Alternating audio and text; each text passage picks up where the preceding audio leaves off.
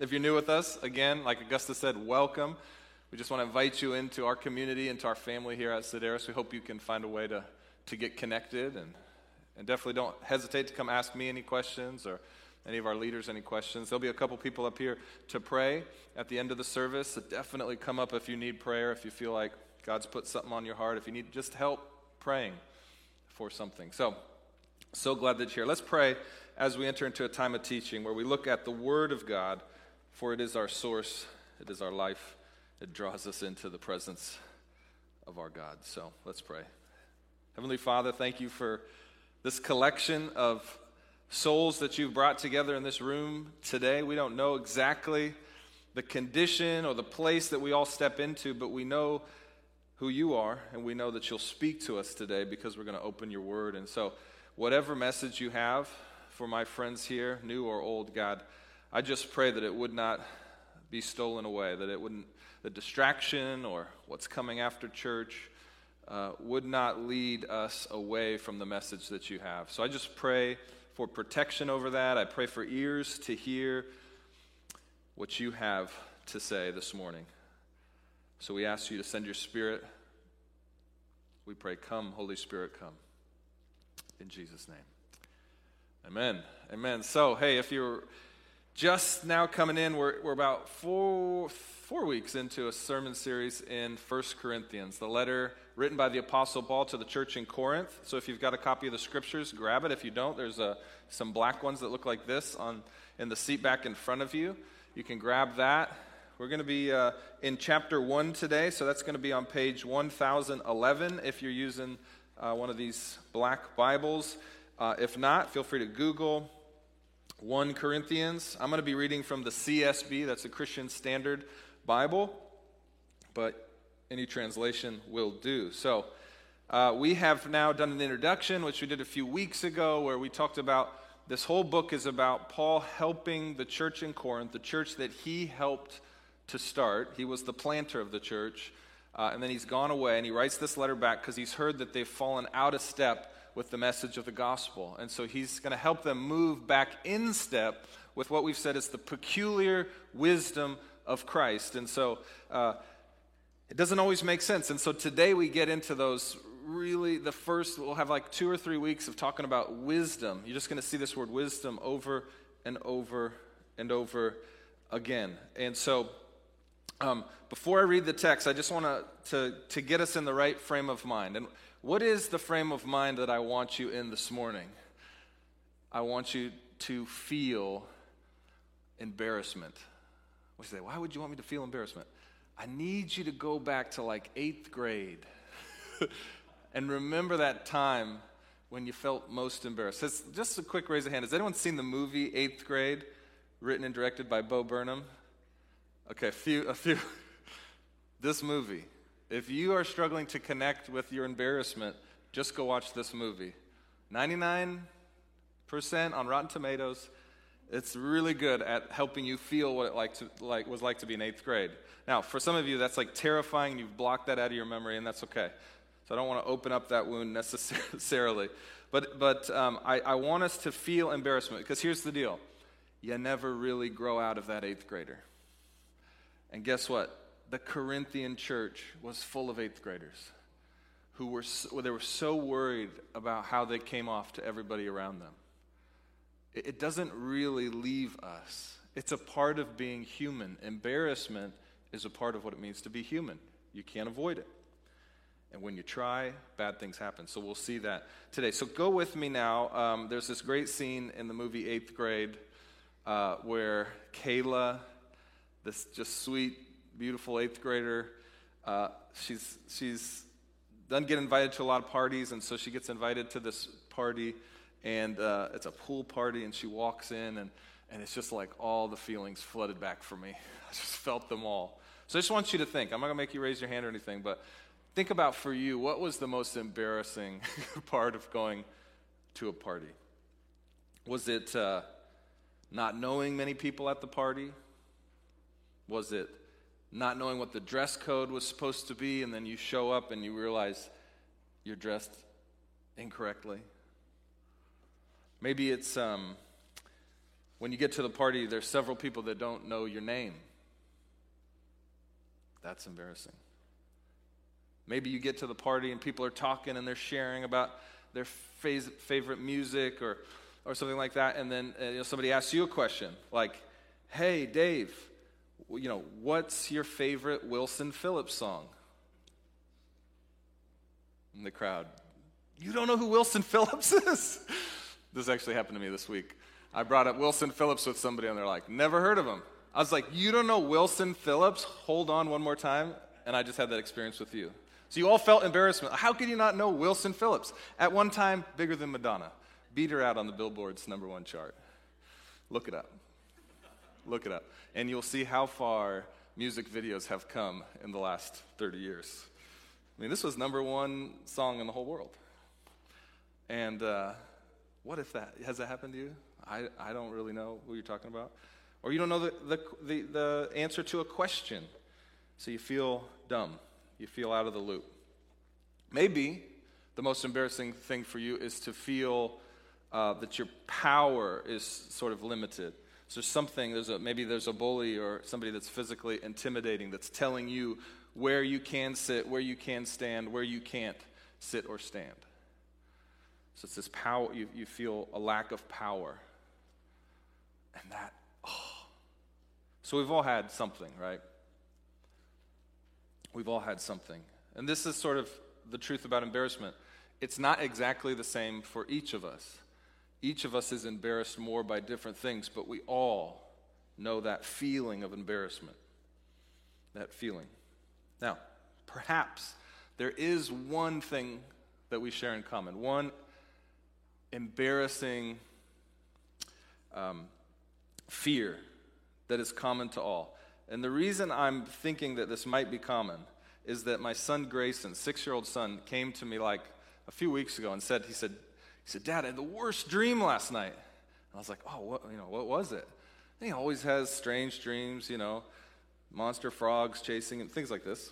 And unfortunately, this was even worse. He said to me, Dad, I had a dream that I showed up to school and I was naked. And I was like, six years old? I've had that. And I said, Grayson, I had that same dream in elementary school. Now, this may be an Evanger thing. How many of you have had a dream of showing up and you were naked? Am I the only, in my family? Okay. This could be, why is this dream so common? My 6-year-old's having this dream. Pray. This is not good. I said, Grayson, don't worry about that kind of stuff. It won't happen in real life. But I remember having that dream very vividly. I can even picture the dream now, and I have a bad memory because it was so disturbing. Maybe this is the common dream. Maybe this is actually a fear as old as the garden. You know which garden I'm talking about?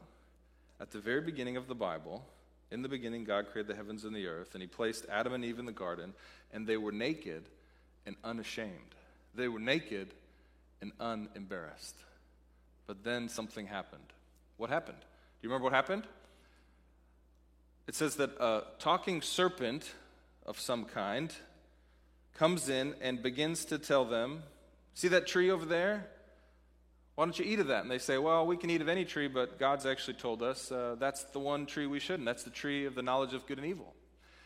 And the serpent says, well, that's weird. I mean, you certainly won't die, or maybe you won't, or it's not so clear that you'll die if you eat that. And so it says that they desired the fruit. They desired what? Wisdom and knowledge that came autonomous from God. They said, I want wisdom and knowledge, and I don't want to have to go through God to get it. That was the original temptation. And they eat. It says their eyes were opened. They had new kinds of wisdom. And it says what? They became naked, or they were still naked, and now they were ashamed. And it says they went and they hid from God. And then they did what? They sewed fig leaves, coverings, to cover themselves. So maybe this common fear, this dream that so many of us have had, maybe somehow it's baked deep down. Almost like we don't learn it, but it's a part of us. this fear of embarrassment, of being found out, of standing before those we care about, but knowing that we're naked. And so, in the garden, embarrassment entered the human experience. And it hasn't gone away. And that's why we can watch a movie like 8th Grade and it just resonates. I watched it with Allie last night. She'd never seen it. I've seen it a couple times. And she was like, this was rough. But it's also beautiful because she works through her embarrassment. Spoiler alert. It's worth watching. So, you feeling that? You feeling the angst, the tension of the fear of embarrassment? So I'm going to read the text now, and then we're going to look at, may not be clear, but I'll show you what I think is actually happening here in Corinth. And before I read it, just know this. The Apostle Paul, he was like the kid in 8th grade who won the superlative of most likely to succeed. This guy was as wise as they come. Back in the fall, we studied him in the city of Athens, which is not far from Corinth. And in Athens, he was speaking with all the philosophers, and he was quoting verbatim from memory pagan philosophers and using that as a connecting point to explain the gospel. This guy went to the Ivy League of religious studies. This guy is wise. This guy is smart. This guy is not weak of mind, of philosophy, but he's going to put something on here for the sake of the gospel and of those who are trapped in this cycle of embarrassment. So just listen for that. So we're going to start in verse 17, which is kind of a hinge verse, was the last verse of last week, just to remind us where we're coming from. So this is the hinge verse. Verse 17, chapter 1. It says this, "For Christ did not send me to baptize." Go back and see why Paul's bringing that up. But Paul's saying, Christ sent me to you, and he didn't send me just to baptize, but to do what? But to preach the gospel, not with eloquent wisdom. So you see, there's a peculiar kind of wisdom, not eloquent wisdom. Why? So that the cross of Christ will not be emptied of its effect. Verse 18. For the word of the cross is foolishness to those who are perishing, but it is the power of God to us who are being saved. For it is written, now he's going to quote the Old Testament, I will destroy the wisdom of the wise, and I will set aside the intelligence of the intelligent. Where is the one who is wise? Where is the teacher of the law? Where is the debater of this age? Hasn't God made the world's wisdom foolish? For since in God's wisdom the world did not know God, through wisdom God was pleased to save those who believed through the foolishness of what is preached. For the Jews ask for signs and the Greeks seek wisdom, but we preach Christ crucified, a stumbling block to the Jews and foolishness to the Gentiles. Gentiles, you could say, to the Greeks. Yet to those who are called, both Jews and Greeks, Christ is the power of God and the wisdom of God, because God's foolishness is wiser than human wisdom, and God's weakness is stronger than human strength. Now, I'm going to go back through it slowly now, but just on first glance, maybe you're thinking, is he just sort of setting the stage of saying like, you know, I'm not so wise, and so maybe you don't like my message because it's not wise. No, he's saying, I choose to boast in, we'll see this later in the letter, the simplicity of the gospel, even though I could go toe-to-toe with any of your philosophers. So it's important to see that's what he's doing. He's not just trying to make an excuse for why the gospel is simple, right? Because you'll hear this argument in our city. It's just a simple backwoods, backwater thinking, you know. We've evolved past this. Paul's saying, no. God is pleased to use what some call foolish to show the foolishness of the world's wisdom. So this is a strange dynamic. So let's go through it now. Verse 18, for the word of the cross is foolishness. Okay. It's foolishness to who? Those who are perishing. Now, this word, the word, is actually the word logos, which is used by John of Jesus. Jesus is the logos of God.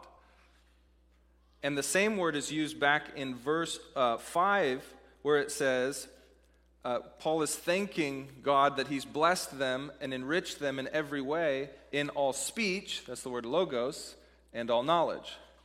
So that's just interesting to see a tie there that Paul has already said, you've been given all the speech you need, and yet the speech of the cross, some see as foolish. He's just pointing out, there's not something you need to learn that you don't already know. You got it all. You got all the speech. So it's the message or the speech, the logos of the cross is foolishness to those who are perishing. Now, anytime you see the word foolishness, just underline it, because you're going to see it a lot. It's the same word, said 4 times, foolishness. So Paul's just drilling into our head. To many people, you will seem foolish when you attach yourself to the message of the word of the cross. And he says, in fact, everyone who is not in the second group of people that he's about to say will think that you're foolish. So look at it again. For the word of the cross is foolishness to those who are perishing, but it is the power of God to us who are being saved. Paul is being very clear. There's 2 types of people in the world. Those who are perishing and those who are being saved. And everyone who is in the group that is perishing, they see the message of the cross as foolish. But to us who are being saved, it's the power of God in our lives. Now, both of these phrases, those who are perishing and us who are being saved, this is in the Greek the present passive participle, okay? So if you're a grammar person, here's what that means. In the present, these people are currently being saved. So participle means it's ongoing action. And it comes across as how it's translated here. We are being saved. We are saved, justified in Christ, but we are being saved through his power in our lives day by day as we begin to move in step with him. So there is an act of salvation that's happening for those of us who put ourselves underneath the message of the cross. We are being saved. And in the same way, and notice the passive, God is saving us. We are not saving ourselves, it's the passive. He is saving us. In the same way, this other group who thinks that the word of the cross is foolishness, they are actually presently, actively perishing. They're not all the way gone, which is why there's much good in people who think that the cross is foolishness. But they're deteriorating, is what Paul's saying. They're moving further, they're becoming less and less image bearers of God. They're perishing. It's an active process. Those who are fading away, those who are perishing. And again, it's also passive. They're not purposely trying to perish themselves. It's just happening. When you deny God and you deny the word of the cross, the peculiar wisdom, you begin to perish. So important to see that. Now, guess what? It's still really hard when a whole group of people in a city like Seattle, the majority of the people think the thing you believe is foolishness. Even if you are being saved by it, even if you are coming alive because of it, it's really hard. So what does he say next? He says, there's nothing new here. That's what he's saying. For it was written hundreds of years ago, prophesied, predicted by the prophet Isaiah. And he quotes the Old Testament. He says, I will destroy the wisdom of the wise, and I will set aside the intelligence of the intelligent. And then he goes on to say, where is the one who is wise? Where is the teacher of the law? That's the religious person. Where is the debater of the age? That's the great philosopher. Now, particularly to the Jews he would have been speaking to, they would have known this passage. You probably don't know it, so I'm going to read it to you. So if you're in the Bible, you can turn there. If you've got one of these pew Bibles, Isaiah chapter 29 is where Paul is quoting from. Isaiah 29, so this can be on page 625 if you're using one of these black pew Bibles. Page 625. So I'm going to read a big section here because oftentimes in the New Testament, when a writer quotes the Old Testament, they don't just have the immediate sentence or two in mind. They have the bigger context, and you're going to see why I think Paul has this in mind when he quotes this. Here's what he says. Chapter 29, big 29, verse 13 is where we're going to start.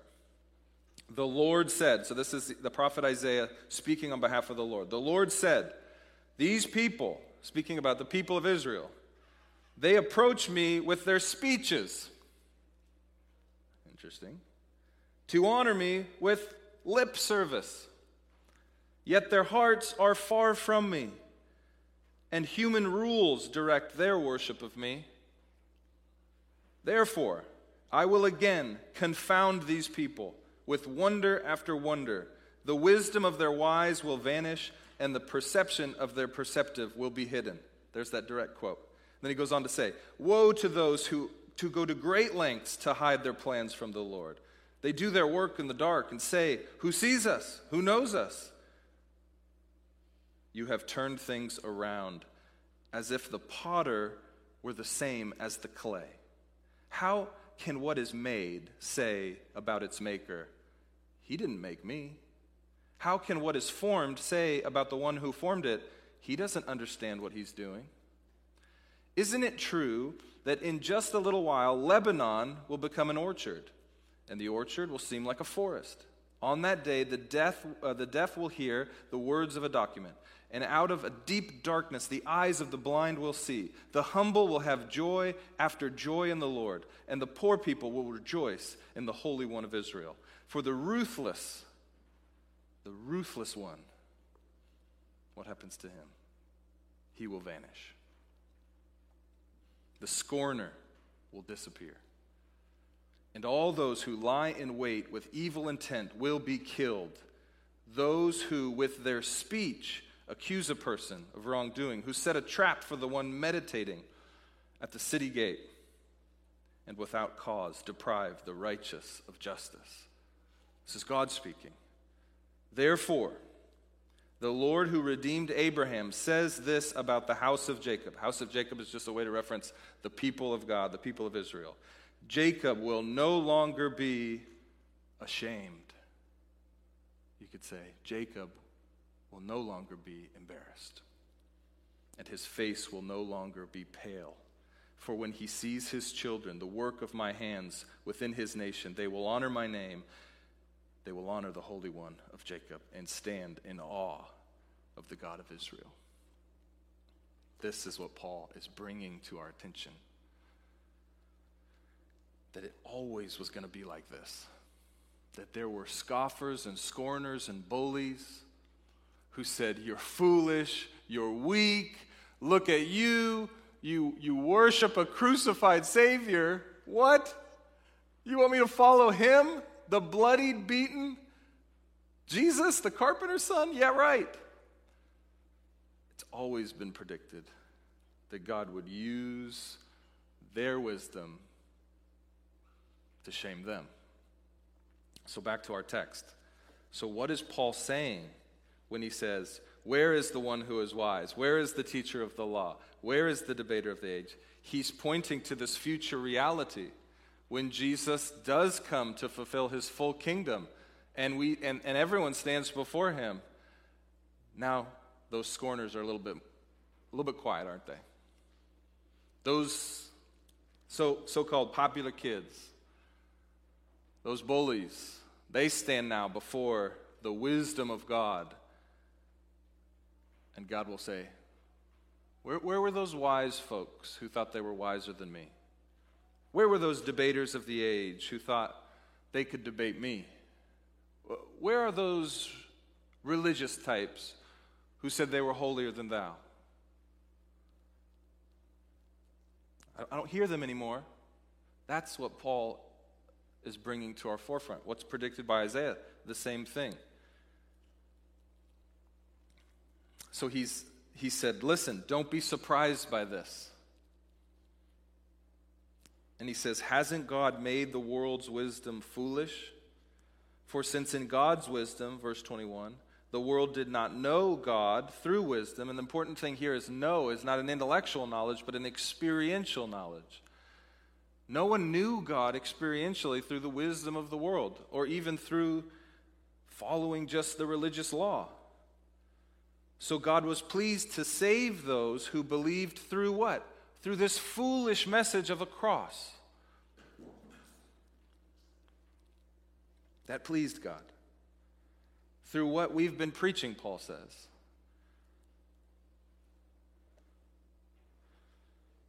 For the Jews ask for signs, the Greeks seek wisdom, but we preach Christ crucified, a stumbling block to the Jews and a foolishness to the Gentiles, to the Greeks.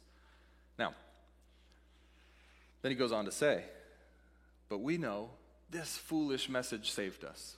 We are not the same. So what's going on here? What's Paul really trying to say and help the people do? He's trying to help them keep it simple. Because you see, particularly the Greeks in the church, they preferred eloquence, great orators, over and above the gospel. It's not that they denied the gospel, but they would allow an eloquent orator, a wise philosopher, to get their attention over and above the simple gospel.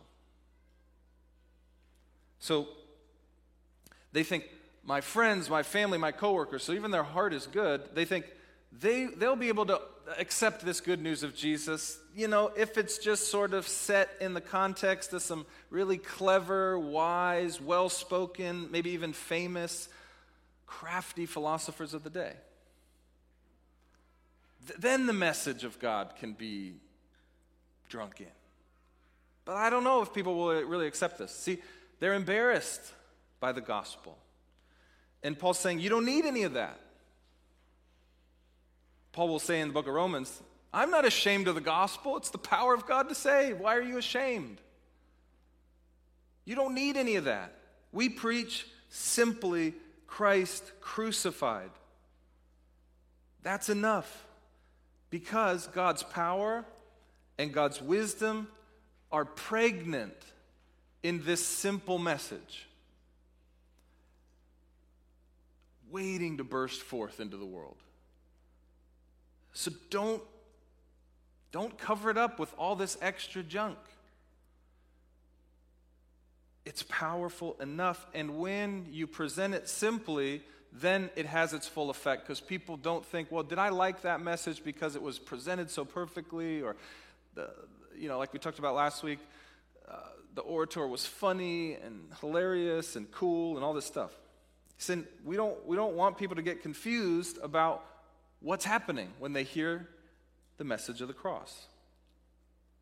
He says God has more wisdom in his pinky than all the philosophers of Greece combined. God has more power in the hem of his robe than the mighty empires of Rome and Persia and Babylon and Assyria combined. You don't need to add to it. But yet we still struggle to believe that, right? I know I do. I struggle to believe that the word of the cross is enough. So I'll share a little example of this. When I was 26 or 27 years old, I'd already committed to Jesus. I'd already committed to leave my job, and I was going back to seminary to study to do some kind of ministry. I didn't know I'd be a pastor at that time, and I had my best friend growing up. He was married to a gal that did not know the Lord. In fact, kind of had negative feelings towards Christians and had bad experiences in the past. She was actually a counselor by trade, and so she was very smart. She'd studied psychology, and one day I convinced them to come to church with me. And the church I picked, we were both actually in town from out of town, so the church I picked happened to be the church where many would say, this guy is really smart, he's very philosophical, and I remember thinking in my head, this might be the thing that convinces her. If I just take her to this particular church with this particular preacher who speaks, which objectively speaking, he's a great orator, he was funny, and he's a philosopher. I said, if I could take her there, then maybe the gospel might sink in. This is what I was thinking. I was thinking, I bet she'll think he's really smart. And she probably has a view of Christians that they're not very smart. I was thinking in my head, maybe she will listen because he's such a great orator. He'll sort of joke her into the kingdom. This is what I thought. I was thinking to myself, even if she doesn't respond positively or change her mind about who Christ is, at least, this is what I was thinking, at least I won't be embarrassed. Because I'll be like, well, you can't say anything because that guy is real smart. So I was worried about my own embarrassment. So we take her, we sit. It's like it always had been every time I've been to that church. It was a great, deep, philosophical message. In fact, the preacher was even quoting secular psychologists. I thought, she's going to love this. I couldn't have been more wrong. Got back in our car and we started driving, and the look on her face, I could not have been more embarrassed. I couldn't have been more embarrassed. She said, wow, that preacher was trying so hard to act smart. She said, that preacher was trying so hard to be funny. That preacher was trying so hard to be clever, and it backfired on me. I've never felt more embarrassed, and she was right. She wasn't able to hear the gospel message at all because there was so much built up around it. I couldn't have been more wrong. Here's what I'm trying to say. Paul's saying, I could do this, I'm smart enough to do this, but I'm not going to do this. I'm going to keep it simple. The simple gospel, the word of the cross, foolishness to the Greeks, yeah, I know. The Jews, they think it lacks power. Yeah, I know. But it is the power of God. Paul's saying, you don't need a spoonful of sugar to help the medicine of the gospel go down. You don't. Because you've got the Holy Spirit. Turn over just one chapter. Chapter 2, verse 10. Paul says this, now God has revealed these things to us by what? The Spirit. Since the Spirit searches everything, even the depths of God. Jump down to verse 14. But the person without the Spirit does not receive what comes from God's Spirit because it is foolishness to him. He is not able to understand it since it is evaluated spiritually through the Spirit, the Holy Spirit of God. So you don't need a spoonful of sugar to help it go down. That's the job of the Holy Spirit. Paul says, keep it simple. And he does say, even when it embarrasses you. So why was this so embarrassing? Well, probably make sense. I've been kind of focusing how the Greeks, who are probably more like us, thought they were real smart, loved philosophy. They just couldn't handle the simplicity of it. They couldn't see how it was really wisdom. So that's the Greeks. They were prone to follow and desire great philosophy. But different people are embarrassed by different things. So they're embarrassed by that. So they wanted to add to it. But people are embarrassed differently. The Jews that were a part of the church, they were embarrassed by something else. What were they embarrassed by? It says the cross, the message of the cross, was a stumbling block to them. You can even say it was a scandal to them. Why was that the thing for them? Let me try to explain. Why was it such a stumbling block? Verse 23. Why was the cross such a stumbling block? Well, what you have to understand is, in the Old Testament, it was said that anyone who is hung upon a tree, we're about to sing a song called One Hanging on a Tree.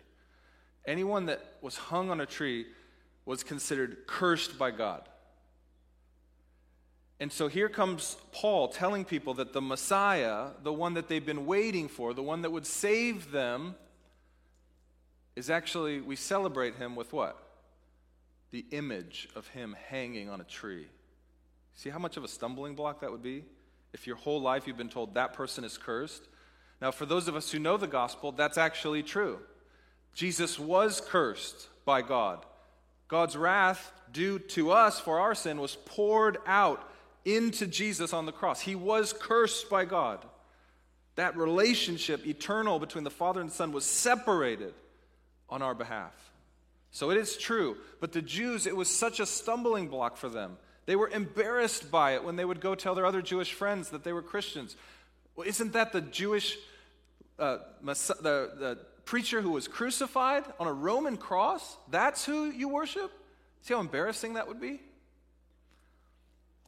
You see, they wanted power. They were always an oppressed people. And so they thought their Messiah was coming to give them power. What kind of power? Political power. What kind of power? Moral power. What kind of power? Somebody to follow. So that first kind of power that they wanted in their Messiah, their Savior, which is the Greek word Christ. The Hebrew word Messiah is the Greek word Christ. So when we say Jesus Christ, we're saying Jesus the Messiah. That first power that they wanted was somebody to give them political, military superiority. Why? Because they needed somebody to overthrow the Romans who were oppressing them. They needed somebody before that to overthrow the Greeks who were oppressing them. Before that, the Assyrians who oppressed them. Before that, the Babylonians who oppressed them. Before that, all the way back to the book of Exodus, the Egyptians who enslaved them, right? They've always felt like they needed a Messiah to give them political, military power. Here's the problem. Jesus is just this humble carpenter who never once picked up a sword, who never once said he had any desire for political power.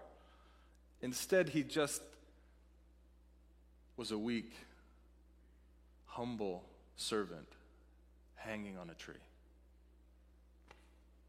Stumbling block. The second power that they wanted, someone to give them moral or religious superiority.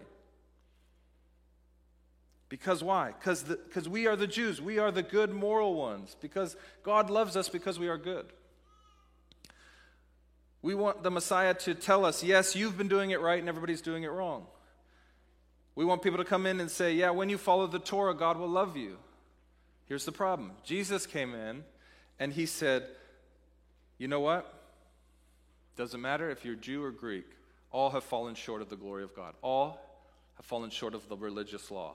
All are morally inadequate. And therefore, I will give my life as a ransom for your inadequate religious living. See, is this a stumbling block? Wait a minute, we've been trying so hard. We've given up so much. And now Jesus comes in and says, we're not superior. We're like everyone else.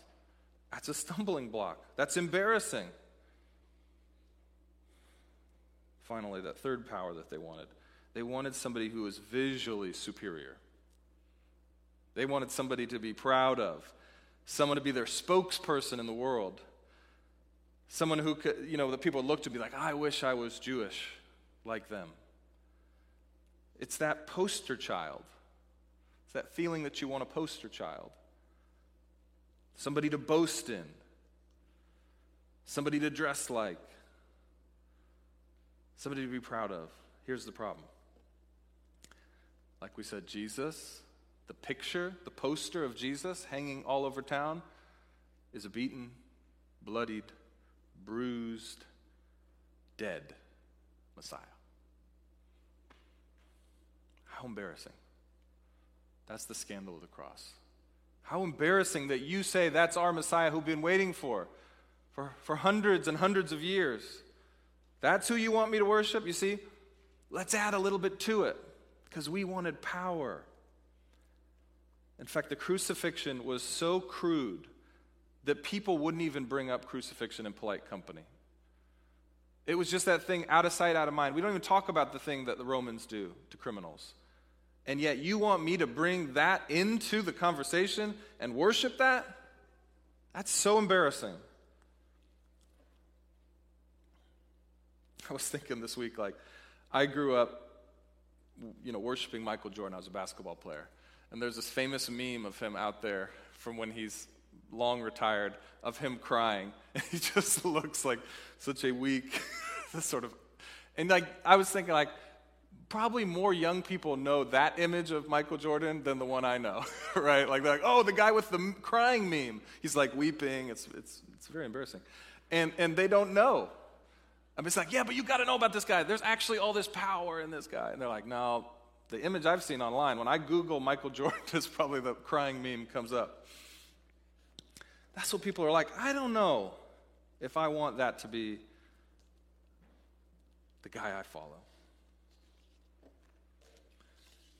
So this is what's going on. The Greeks wanted something a little bit more clever, a little bit more wise. The Jews wanted somebody of power to come behind and follow. And Paul says, if that's what you desire, you'll miss the wisdom and the power of God. Because that came together in the person of Jesus, the Messiah, who hung on a tree. And you got to decide. Do you want the world's wisdom, the world's power, or do you want God's wisdom and God's power? There's a group who's perishing, and there's a group who is being saved. And it's not so clear right now, but Paul's telling you, one day it will be. Where is the philosopher? Where is the political power man? Where is the military man? One day it will become very clear. This is my big hope for us, how to apply this message. What do I hope you do with it? I hope that you actually choose to embrace embarrassment now. Embrace embarrassment now. There's so much to be embarrassed by as a follower of Jesus. When you get in step with Jesus, there is so much to be embarrassed by. Not just the message that our Savior died on a cross, but also the things that we're called to do. You might be talking to a friend and they say, wait, you give up every Sunday to do what? That's weird. And you might feel a little embarrassed. Why, I can't go to that thing. I can't do that thing because I'm going to worship Jesus. The crucified guy? Yeah. It could be people ask you well, why do you still drive that car? You make a lot of money.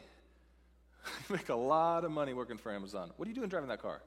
Well, I give the first 10th of my money to God's mission. What? Why? It's a bit embarrassing. You're friends with who? These are your friends?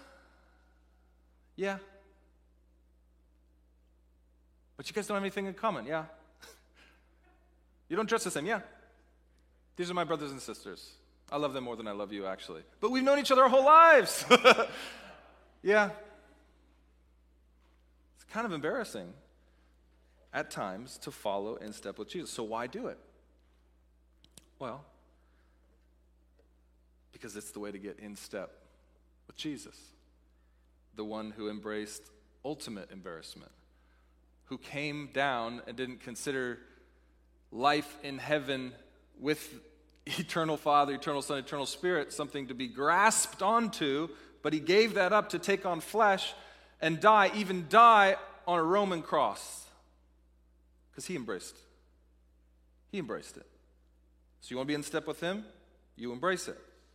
Now, your embarrassment now then might save a friend, family member, from what? Eternal embarrassment. There's this great, again, I apologize for all my old school quotes. I'm feeling old. But there's a great movie, the best movie that Adam Sandler ever made. Some of you don't even know who Adam Sandler is. The best movie called Billy Madison. The premise is this. Billy Madison grew up in a super rich house, so he never finished school because he was just going to take over his dad's business. But then to take over the business, he's got to actually graduate from elementary school. So he goes back and he starts in kindergarten. And so he becomes kind of cool because he's pretty big, he's pretty strong, he can do cool stuff because he's 25 years old. And so the kids think he's pretty cool. Well, one day, this kid in the class, they're out on a field trip, and this kid pees his pants.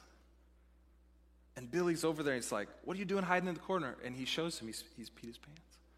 And Billy says, oh, man, what do I do? And so he goes over to the water fountain, and he takes water, and he pats it on his crotch. So it looks like he's peed his pants. And then everybody comes over, and they point at Billy and this other kid, and they go, look, they peed their pants.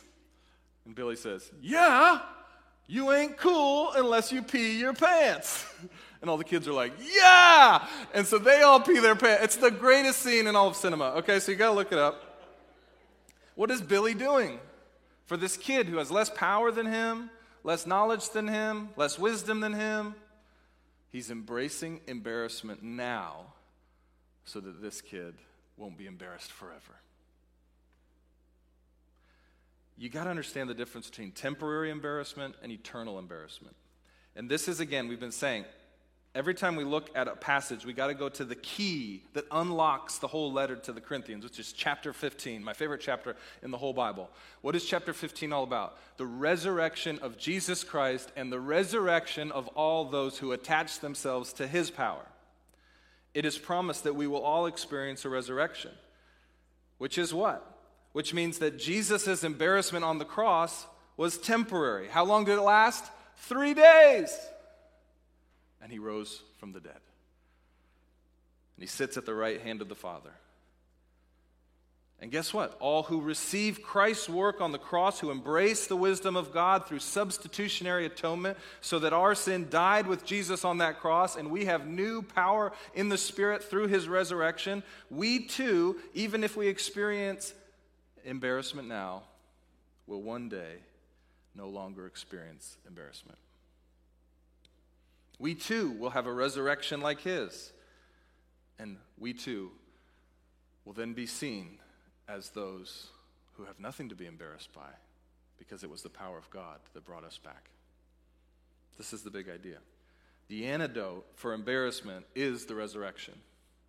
That's the antidote. So if you don't believe the resurrection, of course you're going to be embarrassed, and your embarrassment or fear of embarrassment is going to drive your life. But if you know that the resurrection is true, that Jesus rose from the dead, and therefore we too will rise with him, you can embrace temporary embarrassment because you know and love people around you and don't want them to experience eternal embarrassment. It's totally human to avoid embarrassment. I just want you to hear that. It's totally human.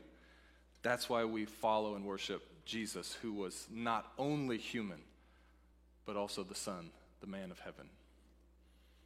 It's divine power that he offers us, because we don't, in our flesh, have the power to choose eternal embarrassment over temporary. We will always take the nearest, which is an escape from embarrassment. But Jesus, if we're living in his power and step with him, can actually say, I'll be embarrassed now so that you might know your Savior.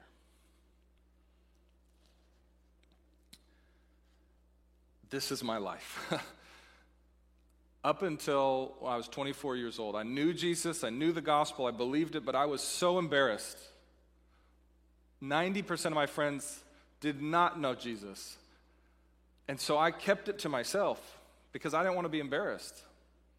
I didn't want them to look at me sideways and think, that's what you believe? And so though I experienced the power transforming me, I kept it from them. And then my sister died, for those of you who know my story. And I said, what am I doing? The thing that I believe will reconnect me with my sister, I'm keeping from my friends who I say I love. And I did what? I embraced embarrassment. It's embarrassing to leave a high-paying trajectory towards business success and tell your friends, I'm going to go start a church. Most of them would be like, is that legal? Are you allowed to do that? I know you. You're not that great. They would say things like that. But I said, you know what, guys? I'm going to embrace embarrassment now because I don't want you to have eternal embarrassment. That's my story. And that's a huge thing. We started the Consider concerts. We started the Consider Project. We started this church to say, you don't have to have tragedy enter your life before you stop being embarrassed. of the word of the cross. It is the power of God to save. It is the wisdom of God. Don't be embarrassed by it. Don't keep it to yourself like I did for the first 25 years of my life.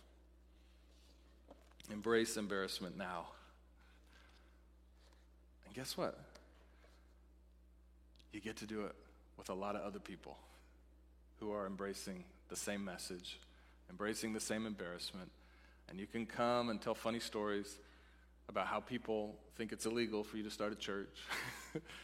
You'll have your own stories. We all get to pee our pants together for the glory of God and the good of our neighbor. Now, a quick message to those of you who maybe have yet to embrace Jesus. I just want to tell you, don't wait. Don't wait. You say, well, it's going to be so embarrassing to tell people that I'm now a Christian. We're here. We're a family together. Yes, the embarrassment will be real. I don't want to lie to you. Some people will look sideways at you. They won't want to spend time with you like they once did. But the fear of embarrassment is nothing compared to the glory of God. Friends, that's my hope. That whatever level of fear you have, whether it's to tell people the word of the cross or to embrace the word of the cross, that the fear of embarrassment, what it does is it keeps you from real power. So the fear of embarrassment is this. The fear of embarrassment is you handing over to other human beings the ultimate power in your life. That's what the fear of embarrassment does. You're saying, here, you have it, and I'll do whatever you say to do so that I don't feel embarrassed by you. You're handing over your power. But that's not the only option. The Bible tells us what? That the fear of the Lord is what? The beginning of what? Wisdom. What is the fear of the Lord? It's handing your life to God and giving Him power over every part of you. So who do you want to have power over you? The God who said, I loved you so much that I sent my only Son to die for you, or mere human beings that are exactly like you? You know yourself. Are you trustworthy? People give you power over their life? At the end of this movie, 8th grade, Kayla says something amazing. She says this.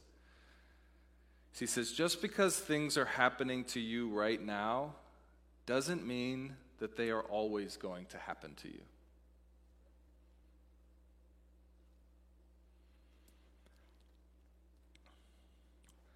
My hope is that you replace this fear of embarrassment with not just fear of the Lord, because that term can be a little misunderstood, but that you replace your fear of embarrassment with hope in Jesus Christ. That's the exchange. And you don't have to worry, because you're already invited to another party, a great party, an eternal party, where guess what? Everyone will know your name, including the creator of the universe. And guess what? No one will have power over you except for your Savior, who tenderly and lovingly put himself on a cross for you. This is an eternal party.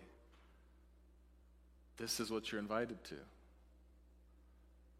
So I'm going to pray here now. If you've never received and said yes to this invitation, don't wait. Please don't wait, Jesus says. So I'm going to lead us in a time of prayer. And if you want to ask God, if you want to invite him into your life to take power over your life, you can do that this morning. You can just follow along with me. So would you bow your head and pray? Heavenly Father, we thank you that you were not embarrassed by us. that you weren't so embarrassed with us that you just started over. That you weren't so embarrassed by us that you didn't decide to step in and take on humanity to save us. God, I pray for all of my friends that the fear of embarrassment would not keep them from the power and the wisdom of the cross of your Son. God, if anyone wants to pray and embrace the cross right now, hear their plea. You could just pray something like this. Father God, I know that I'm a sinner. I know that I have fallen short of your wisdom and chose to live my life based on my own wisdom. God, I know that you love me so much that you sent your Son into the world and he took on my sin on the cross. Thank you, Jesus.